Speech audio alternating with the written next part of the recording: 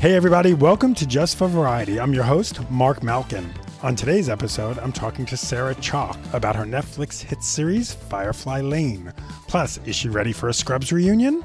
Then later, I catch up with Jesse Tyler Ferguson about his very yummy new cookbook, Food Between Friends. The Modern Family star reveals his worst kitchen nightmare, as well as his dream dinner party guests.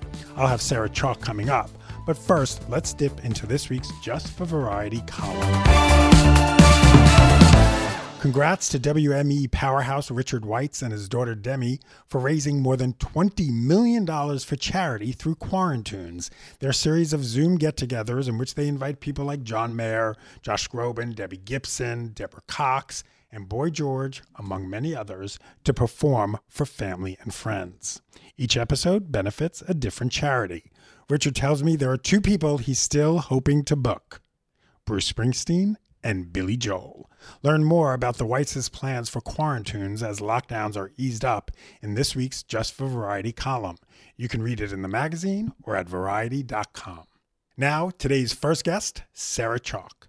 Ms. Chalke first shot to fame as the second Becky on Roseanne, followed by her role as Elliot Reed in the much-loved Scrubs. I caught up with Chalke from her home in Canada to talk about her latest, the hit Netflix drama series, Firefly Lane. The show follows the lives of two childhood besties, Kate Malarkey, played by Chalke, and Tully Hart, played by Katherine Heigl. Fans are hoping for a second season. Will there be one? Find out what Chalke said when I asked her about the future of the show. Plus, is she ready for a Scrubs reunion? Here's Sarah Chalke. Before we get to anything, we must talk about the wigs. How many wigs were there? Did you name them? And where are they now? I wish they were in my house because I kind of have a wig obsession. Like my kids dress up they have one of 80s. It's like a dress up, regular, normal dress up drawer. Then there's the dress up drawer that's 80s clothes, which are actually my own personal explosion of pink acid wash from the 80s. And then we have a lot of wigs. A lot of wigs, to the point where pre-COVID, so a few years ago, one of my kids had a birthday party and I can't remember how the wigs ended up coming out, but like everyone was running around in wigs. So I love wigs. I was so excited at the idea that this was going to be, an option that we're going to have all these different hairstyles. And initially they didn't know, there was sort of like a moment before we started shooting. Was it going to be Katie or me that went with dark hair?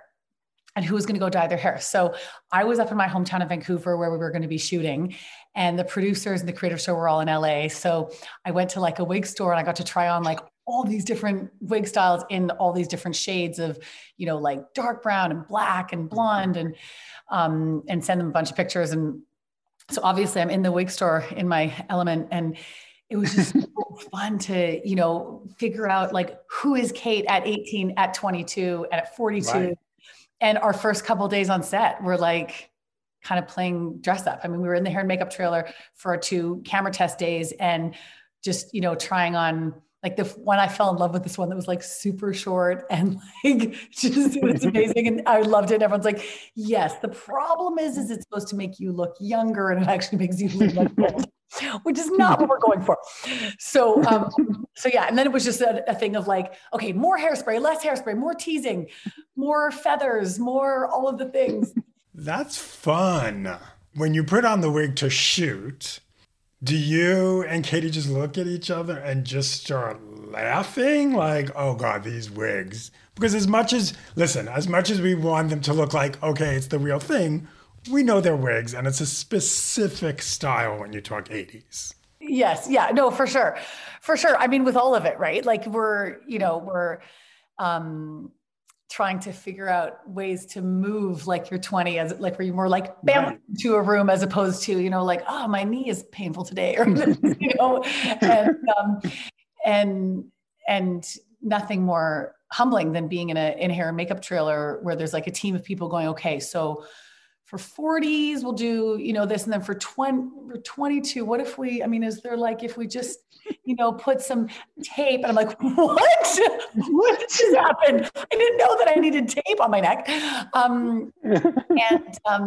So at the end of the day, I think, we ended up they did some Benjamin Button-esque CGI technology for the, when we were 20. And then for when we were 40, it was like, my character had like just no makeup on for the first 5 episodes. Like, when she started dating, she started wearing a bit more makeup. So that was kind of like liberating and interesting and something I have not done. Like, it was literally like, I don't wear much makeup in real life, probably less than I wear at the grocery store. And then, but yeah, it was, I mean, did we look at each other and start laughing? Yes. Like the 80s stuff was the most fun to film because it's like, it's crazy. You're in, I mean, we're 40 in real life and now we're in like stirrup pants and shoulder pads and giant earrings. And so it kind of like by putting on this like exterior armor and these wigs, it's like, it helps you so much to step into that fun of the 80s and feeling young again. And when they said to you, we want you to play play the characters in their 20s, what was your first reaction? I was pumped because there's just so much. And for sure, in hindsight, I'm so glad that that's the way that it played out. Relieved that we didn't have to do 14 because obviously that would have been quite a stretch. And how good are Roan and Allie? We have to get to that. They're so spectacularly talented as young Kate and Tully.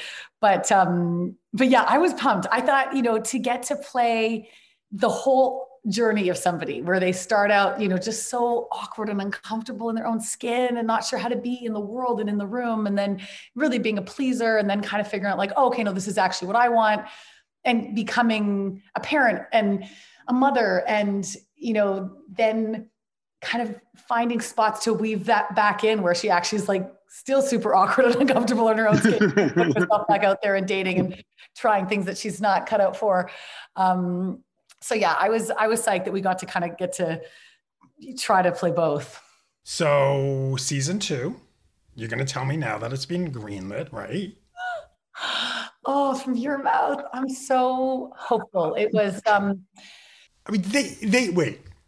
I know you're hopeful, but there's no way you can't. It literally, everything is on the cliff. Like if you want cliffhanger in the dictionary, look at that last episode. I know. I loved it. I feel like Maggie did that with episode to episode. Like I would finish an episode and I'd be like, wait, what? That person? And I was like, that person died? Wait, that person can't die. But then who dies? And, the way she structured it so that, when I was reading the scripts, I felt the same as when I'm watching a Netflix show where you've got that like next episode starting 3, 2, 1. I'd be like, 3, 2, 1, 3, 2, 1. Where is it? Where's the rest? And I'd call Maggie and I'd be like, what in the world? So yeah, I really hope we get to discover next. So if we get to season 2, do you know what might be planned in your hopes of season 2? So I know 0. I wonder how much of it was so interesting to read the book and then read the first season and kind of see what the similarities were. And I thought it was I love the book and I wasn't aware of it before I got the script for the show. And then I read the book, devoured it in a couple of days. Kristen Hanna's such a great writer. And I really, I loved it, but I couldn't believe how Maggie figured out how to make it work for TV and kind of the characters that she added and the storylines that didn't exist in the book. And then, so for season 2, what does Tully do? I don't know. I don't know if they keep, if it's what happens in the book or if it's something completely different. Right. We don't know what happens to Johnny. I hope that we see. What did Tully do? I don't know. I honestly don't know. I don't know what Maggie will pick. I think she's probably. But how do you? Okay, you as an actor, how as an actor do you do that scene? The scene, and say, "I'm never going to forgive you. You're not welcome here." So what's in your mind that she did? Because don't you have to? Yes. Yeah. So I think we talked a bunch about it and we were like, well, it definitely cannot be that Tully slept with Johnny because that's going to be something that's just, I hope it's not that. There's no way. It would never be, and it can't be something like that. That's something that, we would never, how do you ever get past? So I wonder if it's similar to something in the book where Tully brings Mara and Kate on her talk show and it all goes completely awry, or if that gets even kind of teased out to something way more extreme even than that. Yeah, I definitely, uh, I love that it ended on that kind of like, just, yeah, craziness of these two people who you root for. You so rarely see this like incredible bond between two women. And I love their kind of authentic, flawed relationship, that it's not this glossy kind of everything's perfect, but you see them really go at it and overcome huge things. And then there's just like this one thing that they can't. So how did Firefly Lane come to you? Was it a script that was sent to you? Did you hear about it? How did it happen? Yeah, it appeared in my inbox. I had worked with Dule Hill. Katie and I have a mutual friend, Dule Hill. He called me and he was like, my good friend, Katherine Heigl's coming to Vancouver, your hometown, to shoot this new Netflix series, Firefly Lane. Can I pass on your number? And maybe you could chat with her about schools and kids and neighborhoods to live in and stuff. So we chatted on the phone. We totally hit it off. And then about a month later, I got this script in my inbox, and I was traveling back in the days when we used to be able to travel. And so it was like, with the time change, it was like the middle of the night, and I read it and I couldn't stop reading it. I was like, oh, this is so good. And the character is so fun. And I love the story. And I love that it was a show about two women. And I immediately just wanted to be a part of it. I was like, yes, please. Let's go try wigs on immediately. So did Heigl recommend you for it? Or like, was it separate from you giving her recommendations about Vancouver? I don't know. I know that I don't know who brought up the idea, whether it was her or someone else, but it was cool that we kind of immediately already knew that we got along so well. And then that was something that just grew, right? Like then we met for the first time in person at the cast dinner. And then our first 2 days of working together were these ridiculous fun days of playing dress up. And then it just kind of, grew from there. We were shooting long days and we would hike the dogs on the weekends. And then she would have everyone over for wine and cheese nights. And then I had everyone over to my house for a party. And her husband, Josh, brought his guitar, and it just evolved into this, everyone dancing in my backyard to Josh's music for the night. And so it was just kind of one of those fortuitous things where, it's great when you all get along regardless, but when you have to really portray people that are that tight and that bonded and rely on each other, and you're doing scenes where you're like, sobbing on her shoulder or dancing on the table, it made such a difference that we actually just really, really got along. Okay, so let's take you back to your teenage years. Whose posters did you have on your wall? Oh my gosh. I had whose posters? Well, I had the Tragically Hip, like every good Canadian would. Okay. Yep. Gord Downey. Okay. I had Bruce Springsteen, but then my first concert, I don't know if we thought we were getting tickets to Bruce Springsteen. We went to go see Rick Springfield. I can't remember how that exactly all played out. There was Ralph Macchio from The Karate Kid. It's this one. Yes. That was one of my favorite movies of the time. So yeah, all the 80s music was so fun. I mean, it becomes a character of the show. So we would constantly be, blasting music in the hair and makeup trailer and getting, psyched up with our 80s songs. It was cool that every episode was like named after a song. And the, music, I think, has such a big impact on the show. It's almost like another character, like it ups the nostalgia factor so much. Yeah. What about a Scrubs reunion? When do we see the reboot? When do we see all of that? I would love to. I mean, we just had such a ridiculously good time on that show. It was kind of most of my 20s, I was 24 to 32 when we shot it. And I just learned so much on it. I mean, I didn't do any formal acting training. It was more just on the job. I was 16 when I got the Roseanne show, and would just kind of sit there in awe with my jaw on the floor going like, where am I? I definitely don't belong here. These people are really talented. I have no idea what I'm doing. Just try and absorb it, watch what they're doing.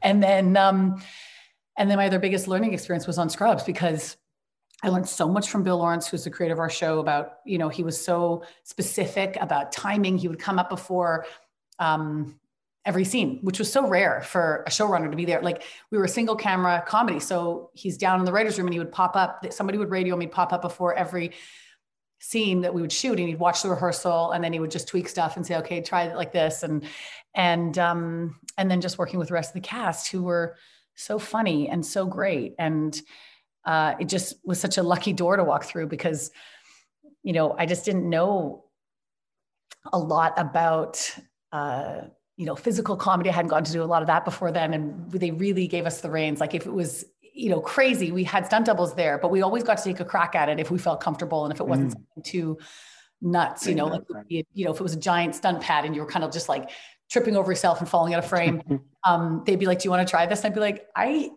just like hurt myself on the weekend on my off time. Of course I'm trying this. Like I fall on my face all the time.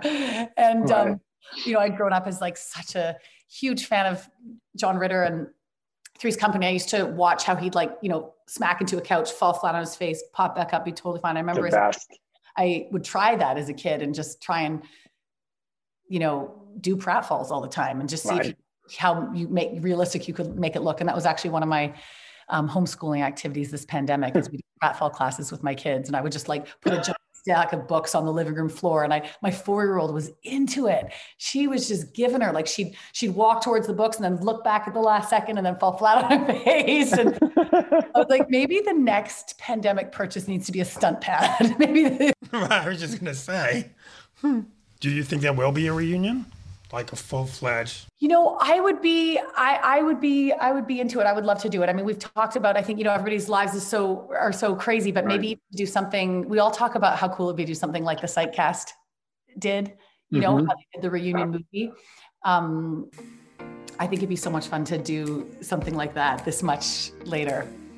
Well, this is awesome. This is a nice pandemic break. Thank you. For me too. And next time in person, hopefully, maybe. Can you imagine how that will even feel? I can't even imagine. It's too exciting to even let my brain go there. That was Sarah Chalke. Firefly Lane is available now on Netflix. Now, before we get to my second guest, Jesse Tyler Ferguson, I need to tell you about my big scoop regarding the Golden Globes. If it hasn't happened already, it should be happening any minute. Hollywood's top publicists have banded together to write a letter to the Hollywood Foreign Press Association to formally warn the HFPA that they expect to see tangible changes within the organization. The HFPA, the nonprofit group that puts on the Golden Globes, has come under increased fire in the last month or so to diversify its membership. There has not been a single black member since 2002. As of this recording, the publicists plan to tell the HFPA that they are advising their clients not to work with the group until they prove that real change is coming. As one publicist told me, they've got to change. Will they? We're not sure. But the publicist added, we hope this pushes them even more. If our clients won't work with them, then there is no HFPA. If there's no HFPA, there's no Golden Globes. For the latest on the HFPA and the Golden Globes controversy, head over to Variety.com. We all fell in love with Jesse Tyler Ferguson for his work on Modern Family. Well, now the actor is going inside the kitchen. He, along with co-author Julie Tanaus, has just released his first cookbook, Food Between Friends. I talked to Ferguson about learning to cook, his worst kitchen nightmare, and who's on the list for his dream dinner party. Here's Jesse Tyler Ferguson. And you have a baby in all of this. A baby too, yes. Yeah. Congratulations. Thanks. 8 months old. Wow. Pandemic, baby, and a book. A pandemic, baby, and a book. I know. I just keep looking for things to keep me busy and occupied. That might be the title of your memoir. Yeah. Pandemic, baby, and a book. Yeah. So you saw this weekend. I love it. It's so good. Yeah, it's a great cover. I love cookbooks. Like I cook now, but before I started cooking, I just collected them. Yeah. Because they were aspirational. Yeah, me too. I have so many cookbooks and it is that. It's like they're aspirational. That's but it's also fun. I don't know how you feel about cookbooks, but I just like pulling a few down and like kind of looking through books I haven't looked at in a while and like finding these recipes that, I might have passed over and like just creating a whole new menu for the night. Yeah. Have all of Ina Garten. She could do no wrong. Yeah. Yeah. Well, and Clarkson Potter, our publisher, published of Ina's books too. So I was just like, and Chrissy Teigen, who I love her books. And I was just like so honored that they thought that we were, good enough to be published. I still have not like fully interviewed Ina Garten, but she was at the Mary Poppins premiere because she's friends with maybe Rob Marshall. I can't. James Lapine is a very good friend of hers. Maybe it's through that. I'm sure she has other friends besides James Lapine, but I met her through James Lapine, and it was really exciting. Also, like at the beginning of quarantine, I don't know if you saw this, but she had an Instagram story making a massive size Cosmopolitan. And we watched that and we thought it was hilarious. And we're like, you know what? When was the last time we had a Cosmopolitan? And the answer was a long, long time ago. And now it's been like my go-to drink. All because of Ina Garten and that jokey, huge Cosmo that she made in like last April. Did you ever think you'd have a fun cooking show, a cookbook? Was this ever anything? No, I mean, I always thought maybe I'll like write a memoir or something, or like a book of like funny essays. And I sort of tried, and then like I got writer's block and I felt overwhelmed by it. It's not like I even had a book deal to do that. I was just like, maybe I'll do it for myself and just see if I could sell it. And with this cookbook, I had a blog that I developed with my friend Julie called julieandjessecook.com. Do not ask me how I thought of that title. It was just a stroke of genius. That's sort of where we just housed all these recipes we were developing together. And then Clarkson Potter, the publishing house that we were talking about earlier, approached us and said, let's turn this into a book. And it took them like having the confidence in us to actually do it. One's in the back, one's in the front, one starts barking. And all day I'm not doing a Zoom. Now I go on a Zoom and they start barking. Yes. My dog's trigger word is hello. So anytime I went on these Zooms and I was like, hey, hello, how are you? They go crazy thinking someone new is at the house. Well, the other day I was doing one, and I don't know if you have a Roomba. I'm obsessed with our Roomba, the vacuum, so I forgot that when it's running out of battery, it goes back to its little house. And when it gets charged up, it will just start up again. So I'm in the middle of a Zoom, another podcast, and the Roomba's going, the dogs are barking. I'm like, could you hold on one second? My Roomba is going. That is really funny. I got a Roomba. It was a gift from one Christmas from Fox. And of course, Julie Bowen told me after we got back from Christmas break, she goes, oh my God, I didn't know that Fox like branded the Roomba with like Modern Family. And it was like a whole like Modern Family Roomba. She re-gifted it to a friend and they opened it in front of her. And it was like a Modern Family Roomba. And she was like, oh my God, I'm so humiliated. Oh my God, that's awful. Take a look at the gift before you re-gift it. So back to cooking. When did you start cooking? Because mine is later in life. Me too. Yeah. Actually, it was after I moved to LA and I actually had space to cook because I lived 12 years in New York and I had very, very tiny apartments. I forgot, are you in LA or New York? I'm in LA, but I know about the New York. I grew up in New York, so I know all about it. Yeah. I mean, I had very, very, very tiny kitchens. So I would, heating up a lean cuisine was the most cooking I was doing in New York. But when I moved to LA, I started collecting cookbooks and just cooking a lot. And also when I was doing press for Modern Family, I got to be on Martha Stewart's show and I got to cook with her a little bit. And I sort of felt like, I'm not bad at this. I think I can do it. I guess some people just really shouldn't be allowed in kitchens. I just feel like it's not like I shouldn't be allowed on a basketball court, but like other people shouldn't be allowed in kitchens. And I feel like I'm one of those people that sort of naturally just feels comfortable in the kitchen. So yeah, I've slowly taught myself. Yeah. For me, my biggest fear, when I was in New York, I turned on my stove once, it didn't work. And I went to the super and I was like, I'm trying to make a lasagna. He's like, since when hasn't been working? I'm like, well, I've lived here 5 years. Yeah. I haven't turned it on. But then my fear always with cooking, and I wanted to get your take on this too, is like, I was always scared of messing up. Yeah. Like I would look up like frying pan to make sure I had that it's a frying pan, not a and I was so scared of messing up. It stopped me for cooking. And what happened with me was my best friend here in LA, we would have Thanksgiving. And we would always do it at my apartment because my apartment was bigger and I had a bigger kitchen. But I had nothing to cook with. So he would bring up bring over all his cooking stuff and he'd cook. Well, he moves to New York. He's coming back the next year. He's like, we're still going to have Thanksgiving at your place. I'm like, I don't have anything to cook with. So I went out, bought all cookware, cooked that Thanksgiving with him. And the next day is when I started cooking. Yeah. And I love it. And I don't care about making mistakes. But I'm the same way because also you invest not only money in buying all the ingredients, yes, time that it takes to prep everything. And the thought of like messing up so horribly that it's inedible, which is very very rare. Usually you can salvage something, but the idea of messing it up so badly that no one could eat it is just too great sometimes. Like I don't have time and money I invested, but that's kind of why I love cookbooks, and a lot of the cookbooks that you probably have and that I have, they make it very easy for you. And I was always a very good student. I'm not to say I had like straight A's growing up, but like I loved following the rules. So I would, that cookbooks are great for me because if you just follow what they're telling you to do, you're going to be okay. Yeah. If you read through the whole thing once, you're not going to be surprised by like step 3 and like, oh God, I don't have that ready yet. But also when you're writing a cookbook, being such a rule follower actually works in your disadvantage because you need to sort of trust your palate. And so I've learned to sort of let go of the rules. And certainly when you're baking, a lot of that stuff needs to be very scientific and you can't really just go off the rails.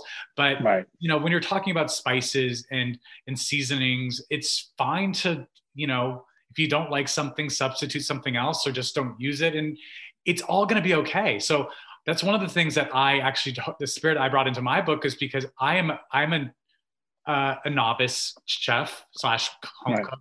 And Julie, my cooking partner, went to culinary school, and she really taught me to take the fear out of cooking and just to, taste my palate. And also when I was cooking with Padma Lakshmi, she stayed at my house one year for the Emmy Awards, and I made her dinner, and she was like, she wanted to contribute as well. So we were cooking together in the kitchen, and that was very intimidating.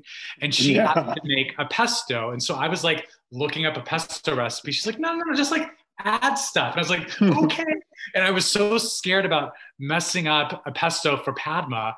But I was like, it's very hard to mess this up. She really taught me to like cook with my palate. I love that story because my thing was always like, I didn't understand people who just went in the kitchen and just cooked, like they're putting spices together. And what I realized is one thing I've learned, lemon, you could put on anything, sweet, sour.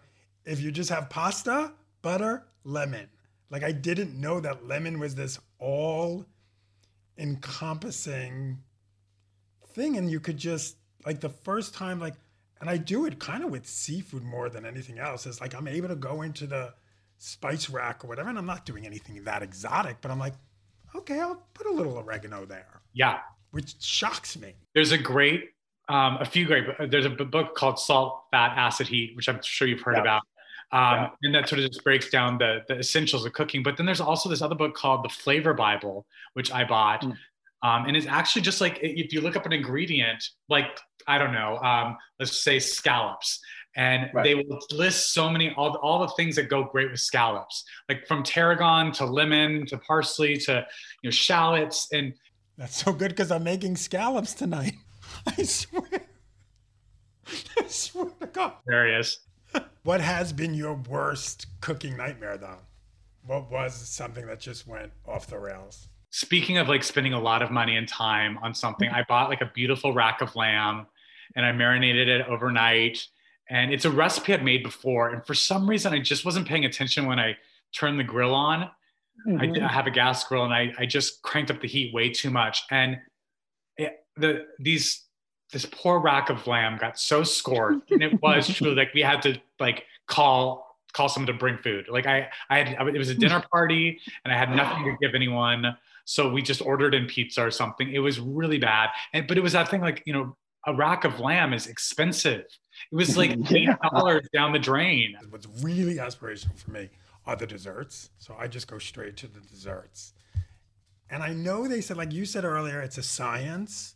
Like the measurements have to be, I don't get too crazy with it. I'm sure my pound cake is a little heavier than most, a little denser, but I'm always that person who totally over mixes for baking. Yeah. Because I never knew you're not supposed to do that. Overmixing is a thing. Yeah. It's such a thing. Julie, my cooking partner, is a really good baker. And so she has taught me a lot about baking. And it is one of the things she really helped me get over was my fear of pie crust. I just could not do good pie crust. This is the gayest conversation I've literally have had on Zoom. I have a fear of like a deep fear of pie crust. Not eating it, but making it. That is merchandise. That is t-shirts, Jesse. But I know what you're talking about. Because if things aren't cold enough, and there's like 3 ingredients in pie crust, but if they're not like at the right temperature or like added at the right time, you're screwed. And I've cried over the pie crust that I've tried to make, like with flour all over my kitchen and all over my face, and she walked me through everything I was doing wrong. And like the first thing I was doing wrong was not breathing. I just was like so tense about the pie crust. But yeah. What are the foods that you're just like, I'm never touching, I'm not cooking it, don't even show it to me? I don't like things with heads on it. I don't like if you're a whole fish the eyeballs and the tail. I just have a problem with it.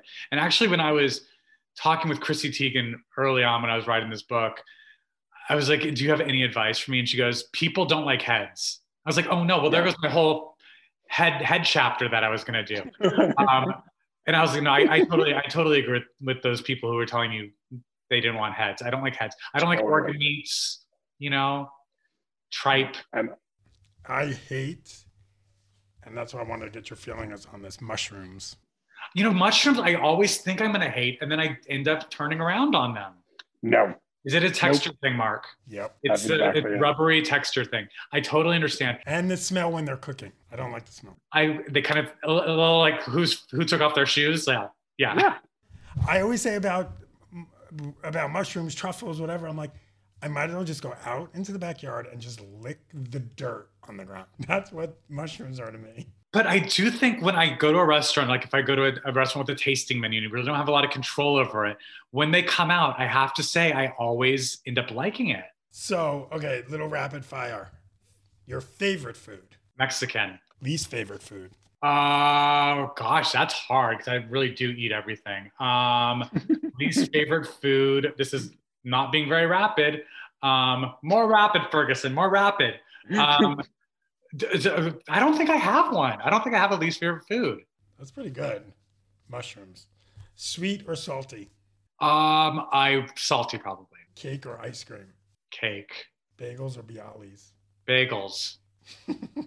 I love that you didn't ask me what a Bialy was. Onion or garlic? Garlic.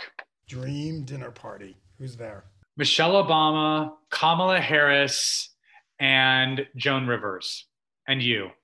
Oh, you're good. You're good. I know Joan Rivers isn't here with us anymore. I didn't know if it was a dead or alive. No, it's Dream. Dream is dead or alive. What's on the menu?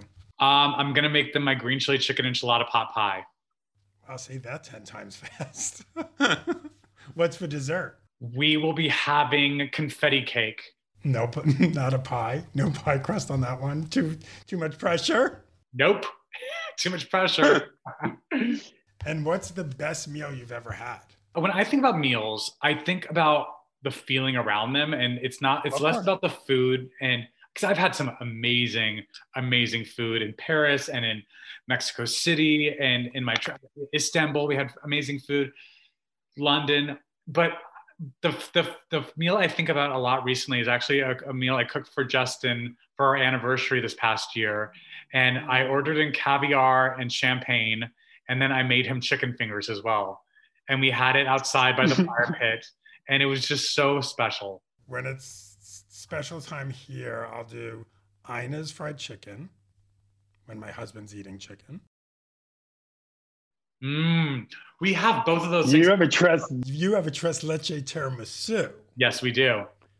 So I've got to try that because I do Alton Brown's tres leche.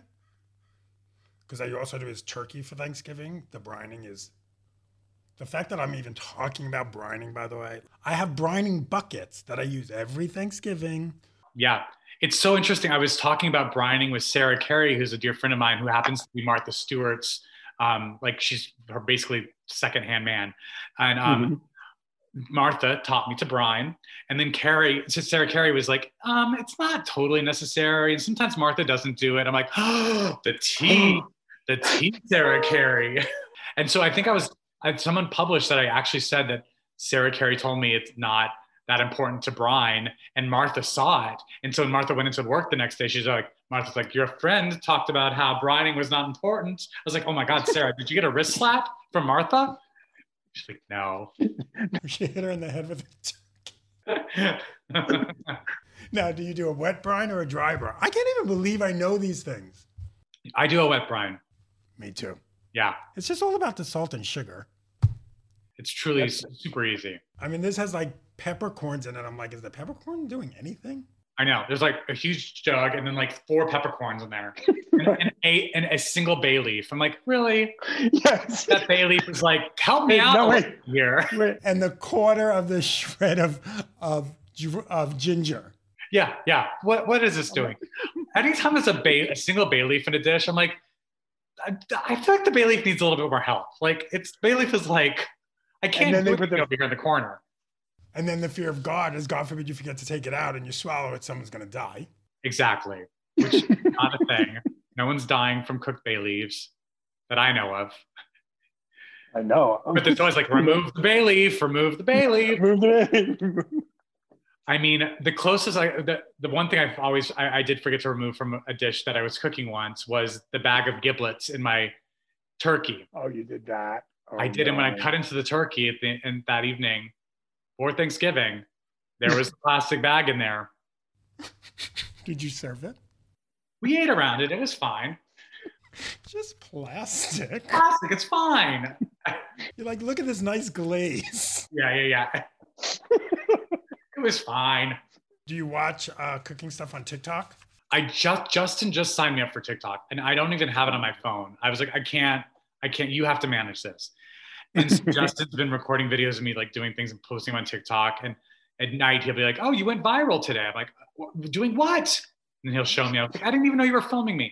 But he did show me some of the cooking stuff on TikTok, and it's really great. Yeah. Some of it is like really, I did funnel cake for the first time off of TikTok. Not that that's that hard, but it's funnel cake. And then have you done the feta cheese thing yet? No, what is that? Oh, just Google feta cheese. Feta? Baked feta with tomatoes. It's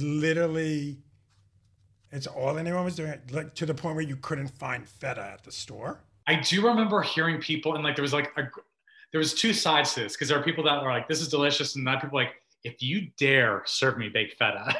It's literally, okay, here's the deal. It's just baked cheese with tomatoes. Yeah. And olive. And it's real. I've done it. It's really, the first time I did it, for some reason the feta didn't really melt. Like I smush it and it was just clumps. So we think we got like a super organic type or something, and it just didn't act like real cheese. It just didn't melt. It was tofu. Maybe it was, Oops. No, tofu, no. We have one tofu recipe in the book in our vegetarian chapter, and it's crispy tofu. But I do have to say, tofu is tricky for me.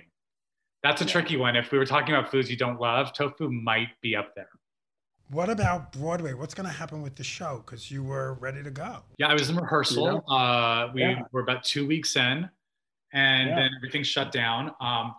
But yeah, we are still hoping to do it. As soon as theater's back, Jesse Williams and Patrick Adams, who are 2 of the co-stars in it with me, we are all very committed to doing this play. And Scott Ellis, the director, is so excited to continue on with it. So we're just, we're gonna do it when it's okay to go back. And I'm just so grateful that vaccinations are rolling out. I got my mom vaccinated, and I do think by this time next year we will be in a much different place, and hopefully theater will go back. That's the thing I've really missed more than anything else is theater. Well, stay safe, be well. I'm glad we got to do this. I'm glad I got to support the book. Thank you, Mark. Thanks for talking about the book, and thanks for cooking from it. I appreciate it. Of course. And tell Jesse I said hi. And hopefully the next time we see each other, it'll be in person. Yes, for sure. Well, that's it for this week's episode of Just for Variety. I'll be back next week talking to one of my favorites, Cynthia Erivo, who stars as the Queen of Soul, Aretha Franklin, on Nat Geo's upcoming Genius, Aretha. Until then, you can find me on Twitter and Instagram at Mark Malkin. Stay safe and be well, and please keep wearing your masks. See you soon.